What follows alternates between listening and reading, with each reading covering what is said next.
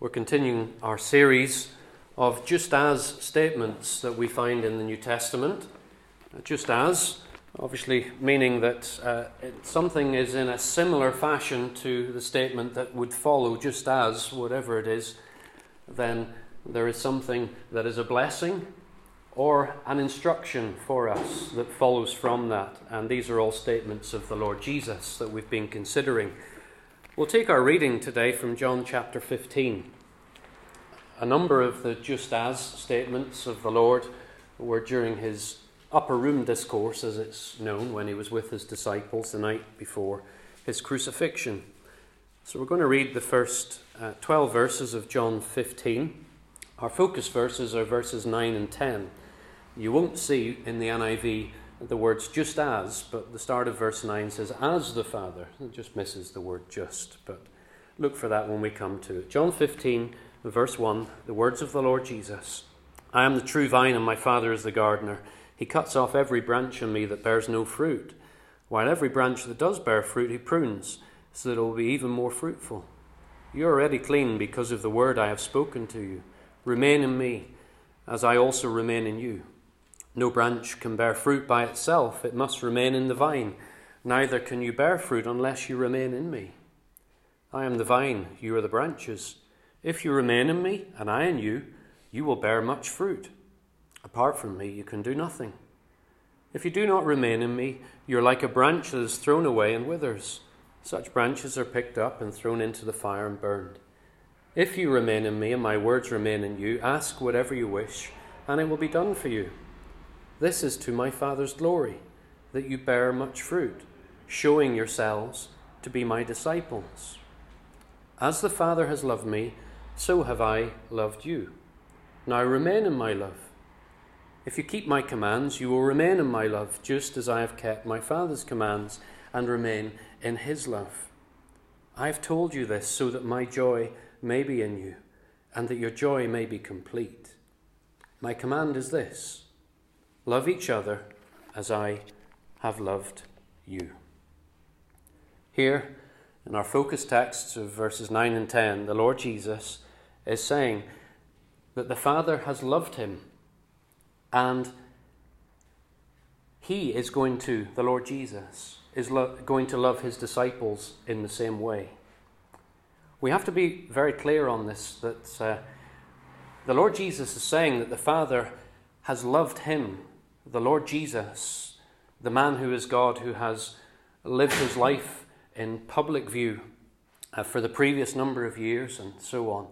The Father has loved him because of his obedience to the commands of the Father. That fits with the context of what the Lord has started to say in John 15.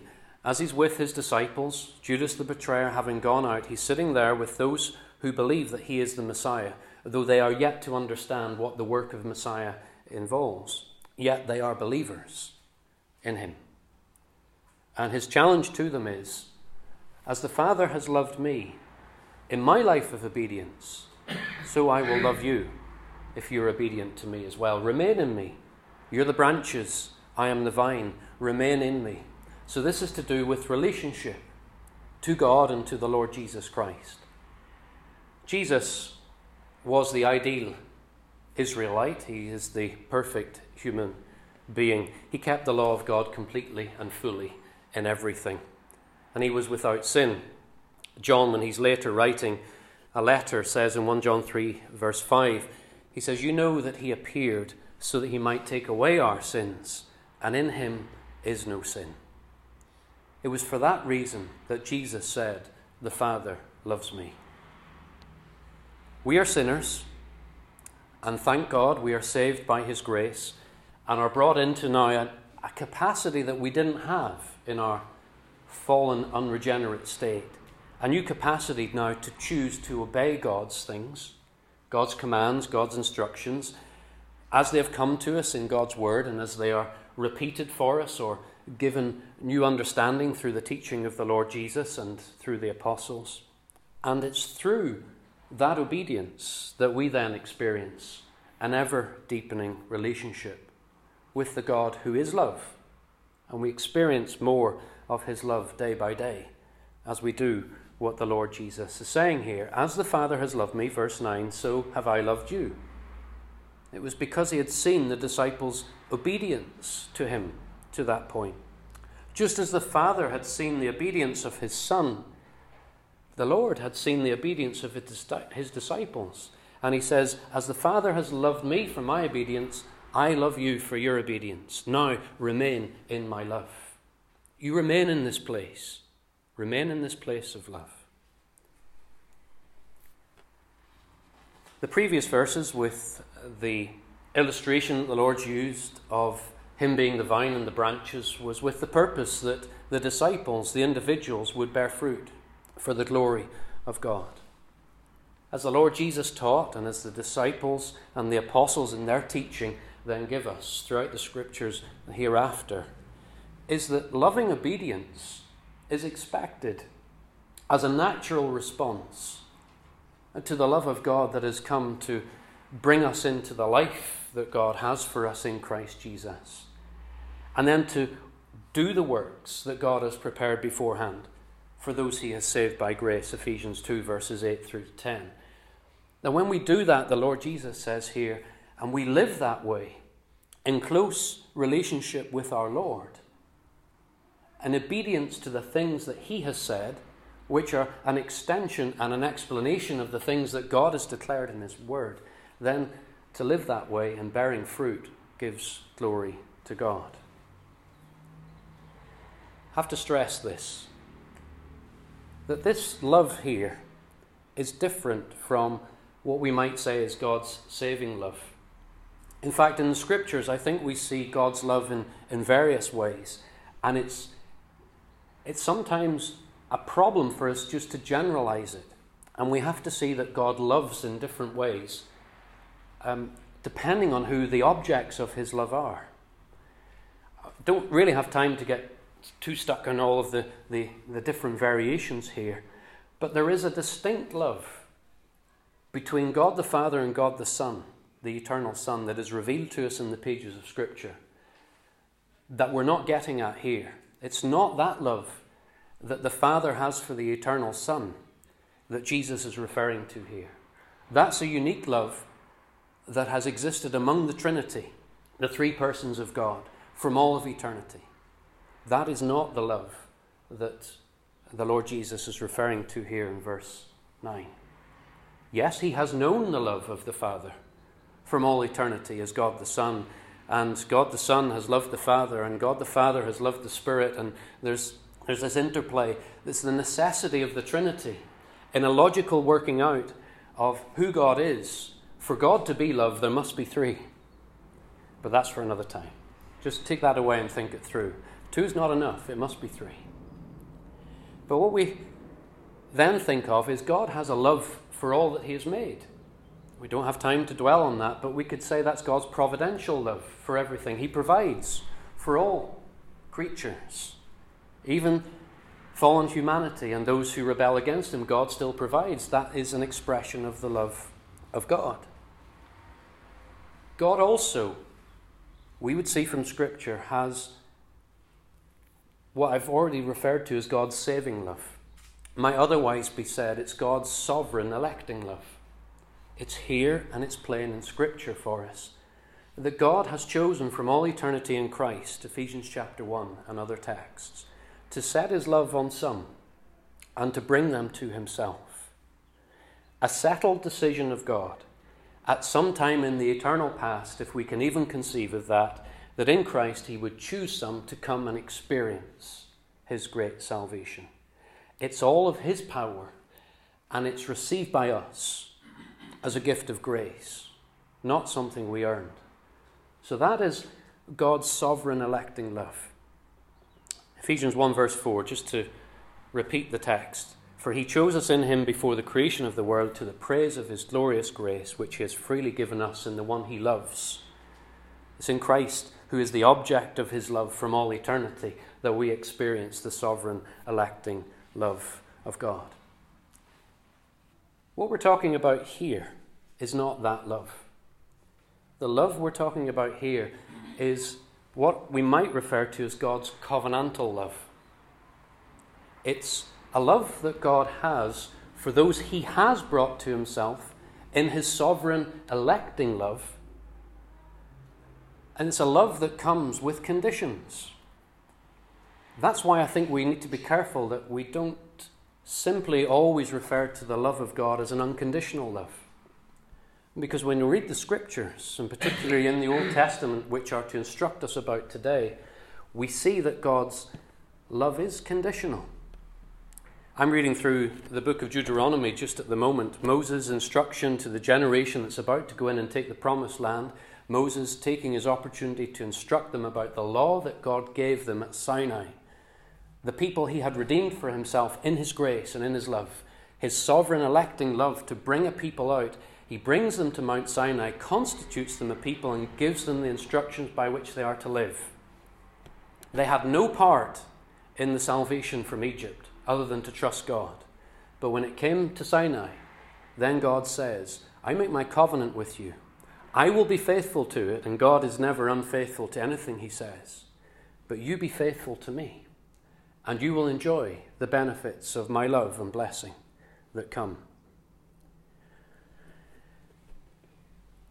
It's a love relationship that God enters into with those who are the recipients of his regenerating work. God is the one who, having lavished his love on us in salvation, then stipulates for us the life we are to live. And the Lord Jesus refers to that sort of life as being a place of love where we know the love of God, and also being a place or a realm of joy, whatever the circumstances might be. And the Lord Jesus had joy in everything that he did, even when it took him to the greatest of sufferings. You know, for those who are born again, the work of God in his free grace, which he gives to us, not on the basis of our goodness. There's nothing in us that causes God to love us. As God said to Israel in Deuteronomy 7, I set my love on you because I set my love on you. It's my choice, my will. The expectation is then that that new life that we receive in Christ would be manifested in us doing the works that God has said. I've prepared them before. These things that you'll walk in, it's a lifestyle. The Lord Jesus calls us to live that lifestyle. So we see that the love of God is conditional here because the Lord Jesus refers to it.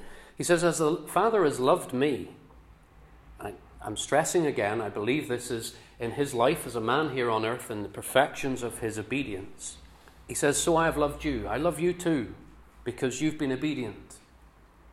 Now remain in my love. Stay in this place, this relationship where you know my love. If you keep my commands, you will remain in my love. There's the conditionality of it, the conditionality of the love of God. If you want to experience true life to the full, as the Lord Jesus described it in John 10:10, then it demands of those who are indwelt by the Spirit to live the life that he has marked out for us. And it's a life that requires our energy and our effort. Obedience to that prescribed way of life, then, if I can say it, gains the approval of God. For those already saved by his love and by his grace, in the person of the Lord Jesus Christ and his completed work, then to live naturally by the power of the Spirit, the life that he has marked out for us, that prescribed way of life gains the approval of God and of our Master, his pleasure. And through that, then, the disciples' increasing enjoyment of God. We're told in the New Testament that disobedience, there's a lot of it in the Old Testament, but in the New Testament as well, that disobedience has negative consequences. Most seriously, an estrangement from God himself, and circumstances that we would see as discipline or chastening. Hebrews chapter 12, verses 5 through to 11, tell us about this. The Lord disciplines those he loves. Yes, he loves us. But yet, if there is a waywardness in our lives, and we are not remaining in his love, and we're stepping outside of the things that God has prescribed should characterize the life choices that we make, then we will endure hardship, as Hebrews 12 verse 7 says, as discipline. God is treating you as his children. For what children are not disciplined by their father? You notice, it's children born of God, adopted into the family of God. The love of God to do that was nothing of our effort. All of grace alone. I was wondering about the family setting as an illustration where you have the love of a parent for their child. And in most circumstances, that love is a love that exists from the moment of that life coming into the world through until one is taken and beyond. But that love might not be expressed always. Whenever a child would step outside the boundaries that have been set by the parents who determine what should happen in the home or in their life and so on before they become an age when they're, in a sense, self-determining. You know what I'm saying here? So there can be an estrangement, can't there? While the love of the parent is there for the child, there can be the expression of discipline, of chastening, which is in itself a product of that love. But in that moment, it is a disapproval rather than an approval. I wonder if that might help us to understand this a little. Jesus is saying that to live in the knowledge of the approval and the love of God brings the joy of living in the realm of God's love. Because of verse 11, I have told you this so that my joy may be in you and that your joy may be complete. What was the joy of the Lord Jesus? To always do the things that his Father had said, and to be obedient in absolutely everything, all the way to the cross and beyond. That was his joy, to fulfill the things of God and to honour him in everything. Now we have to be careful that the obedience that we're thinking about here does not and cannot become a false legalism, where it's just about having this veneer of doing the things that God would instruct us in his word. God is the one who sees all things. He knows our private thoughts. The Holy Spirit indwells the believer. He is always with us if we are genuine believers. We cannot escape the presence of God. Psalm 139. So in all of this, the problem is not the nearness of God. He's always present. But it's about our relationship with him that the Lord is getting at here. And he says, the Father has loved me because I have obeyed him. And I know his approval in my life. And I will love you in the same way, disciples, when you live in obedience to me. Just as the Father has loved me. John 10 verse 17. The reason the Father loves me, the Lord said, is that I lay down my life, only to take it up again. In that close relationship, the Lord Jesus knew even then in John 10 that he'd come to lay down his life. And he was obedient all the way to the cross. John 14 verse 31. He says that the world may learn that I love the Father and do exactly what the Father commanded me. Come, now let us leave. It's just at the end of the chapter before this. He says the evil one is coming. But so the world will know that I love the Father. Oh, we're going to do exactly what the Father commanded me. John 8 verse 29. The one who sent me, Jesus said, is with me. He has not left me alone, for I always do what pleases him. Do we see something here in the life of the Lord Jesus of his joy in his relationship with the Father? As a man here on earth, we have to remember that the Lord was a man who had to go through the development process. He grew up and he knew the closeness, remaining in the love of his Father, was by the means of doing the things that the Father had said to him. I'll do exactly what the Father has said. And because of that, I know that the one who sent me is with me, because he's not left me alone. I know his presence. Why? Because, I always do the things that are pleasing to him. One brings about the other. No wonder God declared on a couple of occasions, we think about it at the Lord's baptism, even before we see much of the obedience of the Lord as it's described for us in the Gospels through his ministry. And the voice from heaven said as he came up from the waters of baptism, "This is my Son, or my beloved, whom I love. With him I'm well pleased." We haven't seen much of his life up to this point, but the Father has seen everything. And he says, I'm pleased with him. And the Lord sets out into his ministry with the approval of his Father, because he has kept everything that the Father has said that he should do. And he goes all that way to the cross, never giving up.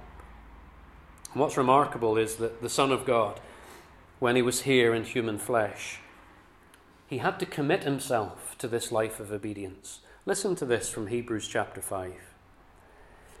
Verse 7. During the days of Jesus' life on earth, he offered up prayers and petitions with fervent cries and tears to the one who could save him from death. And he was heard because of his reverent submission.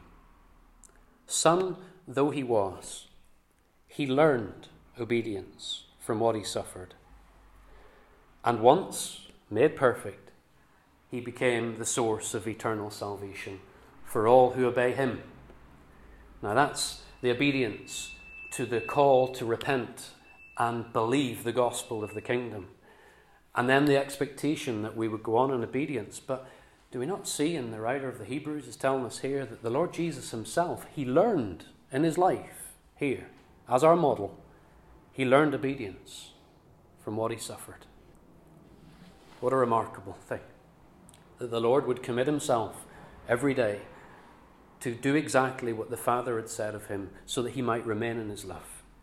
And he will go through the suffering, and you just imagine this constant, continual conversation. This is hard, but I will go your way, God. Just to make it clear, we're not saved by any effort or energy that we would expend. It's faith in the work of God. But we are saved for good works.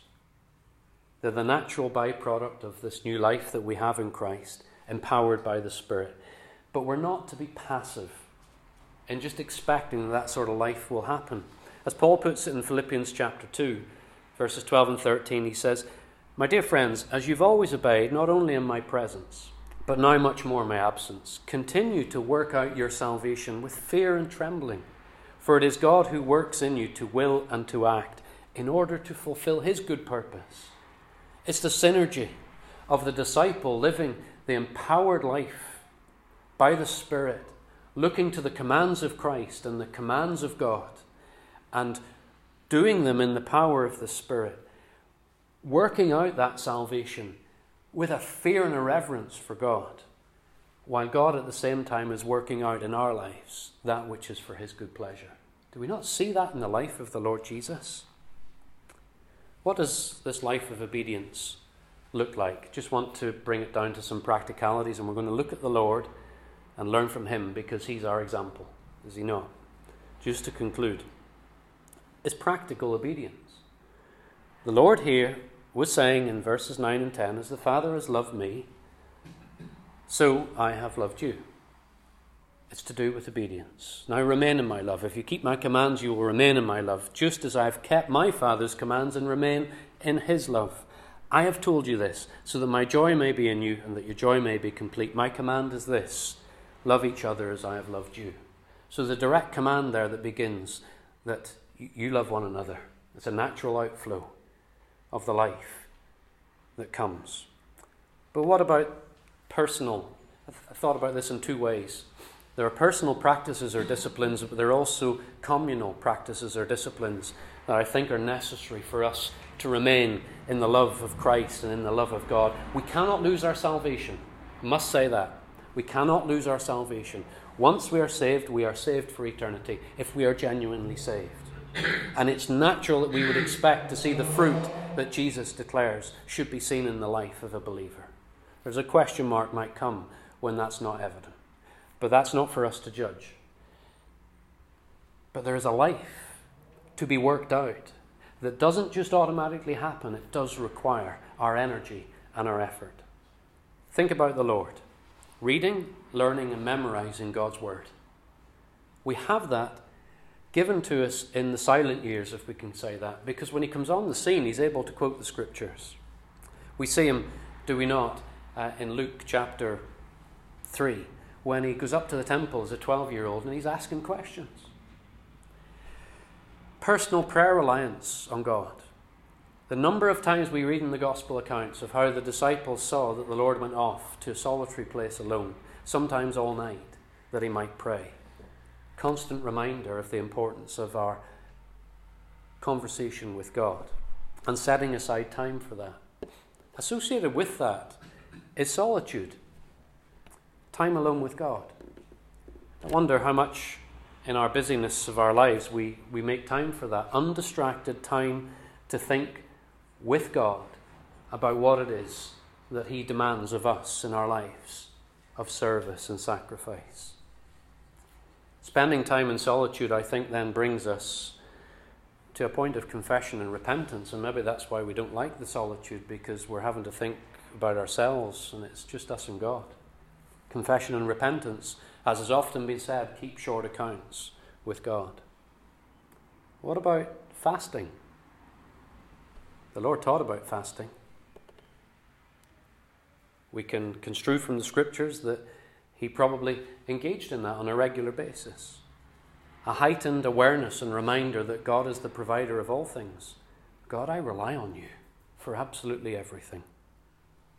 What about frugality? Remember, the Lord had nothing apart from the clothes he was wearing, and they weren't much. And what about sacrifice? The Lord models that for us, of course. The giving of himself so fully in his day-to-day living, and ultimately the death of the cross. The Lord Jesus said in Mark chapter 8 verse 35, "Whoever wants to save their life will lose it, but whoever loses their life for me and for the gospel will save it." Personal disciplines, there's more that we could think of, but they're there, modelled for us in the life of the Lord Jesus. And if he had the approval and was remaining in the love of his Father, then is it not expected that we would be in the same place, doing the same things? But what about those communal disciplines or practices? The study of God's Word. Let's go back to Luke chapter 2, isn't it? Where the Lord goes to the temple as a youngster. And he's there and he's questioning the men who knew the Scriptures. It actually says that he was asking questions he wanted to know. The study of God's Word. It's not just a private thing, it's a communal thing. Online Bible study tomorrow night. Corporate worship. We see the Lord modelling this for us. He would go up at the times of the festivals, prescribed by God, when the men must go up to honour God through the activities that would be associated with the temple. And the Lord would go up and enjoy the corporate worship. He was there with others at the appointed times. The Lord modelled too service alongside others, a communal work. He did it with his disciples, didn't he? He invited them in and said, let's do this together. Sends them out and empowers them to do that. Fellowship. You love the times when we see the Lord sitting and he has people around him listening to him. It might be in a home or it might be on a hillside or wherever it is. The Lord's having fellowship. And fellowship is not just spending time with people. Fellowship is spending time with people and talking about the things of God. That's a better definition of fellowship. And then you've got the Lord when he models for us as well times of communal prayer. It says he prayed with his disciples. And they came and they said, Lord, teach us to pray. They heard him pray. And they wanted to pray like him. So there's a number of personal and communal practices that it would seem are necessary to keep us in the love of God and to help us to remain in his love. I want to finish with Jude chapter 20. There isn't 20 chapters, it's verse 20. Jude, of which there's only one chapter, verses 20 and 21. If you've got your Bibles there, you might want to look at them just as this is a real concluder here. Jude, who may have been a brother of the Lord Jesus, disciple after the Lord's resurrection and so on, having seen the life of the Lord.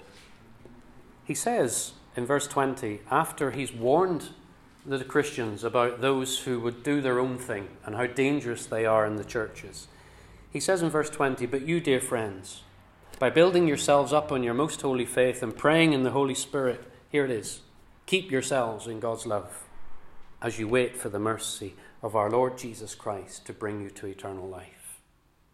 The Greek construction of those two verses means that the keep yourselves in the love of God is the main thing that's in view.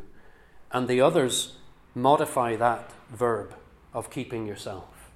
How do we keep ourselves in God's love? Personal, communal disciplines that we've thought about, modelled for us by the Lord Jesus. But here we have it, laid out for us by Jude. Building yourselves up in your most holy faith, praying in the Holy Spirit, and having an eager expectation of the mercy of our Lord Jesus Christ that will bring us to eternal life. We do those things individually, we do them together. As the Lord Jesus said, just as the Father has loved me, I also have loved you. Remain in my love. Stay in this place of blessing. If you keep my commandments, you will remain in my love. Just as I have kept my Father's commandments and remain in his love, these things I have spoken to you, so that my joy may be in you, and that your joy may be made full. Let's pray.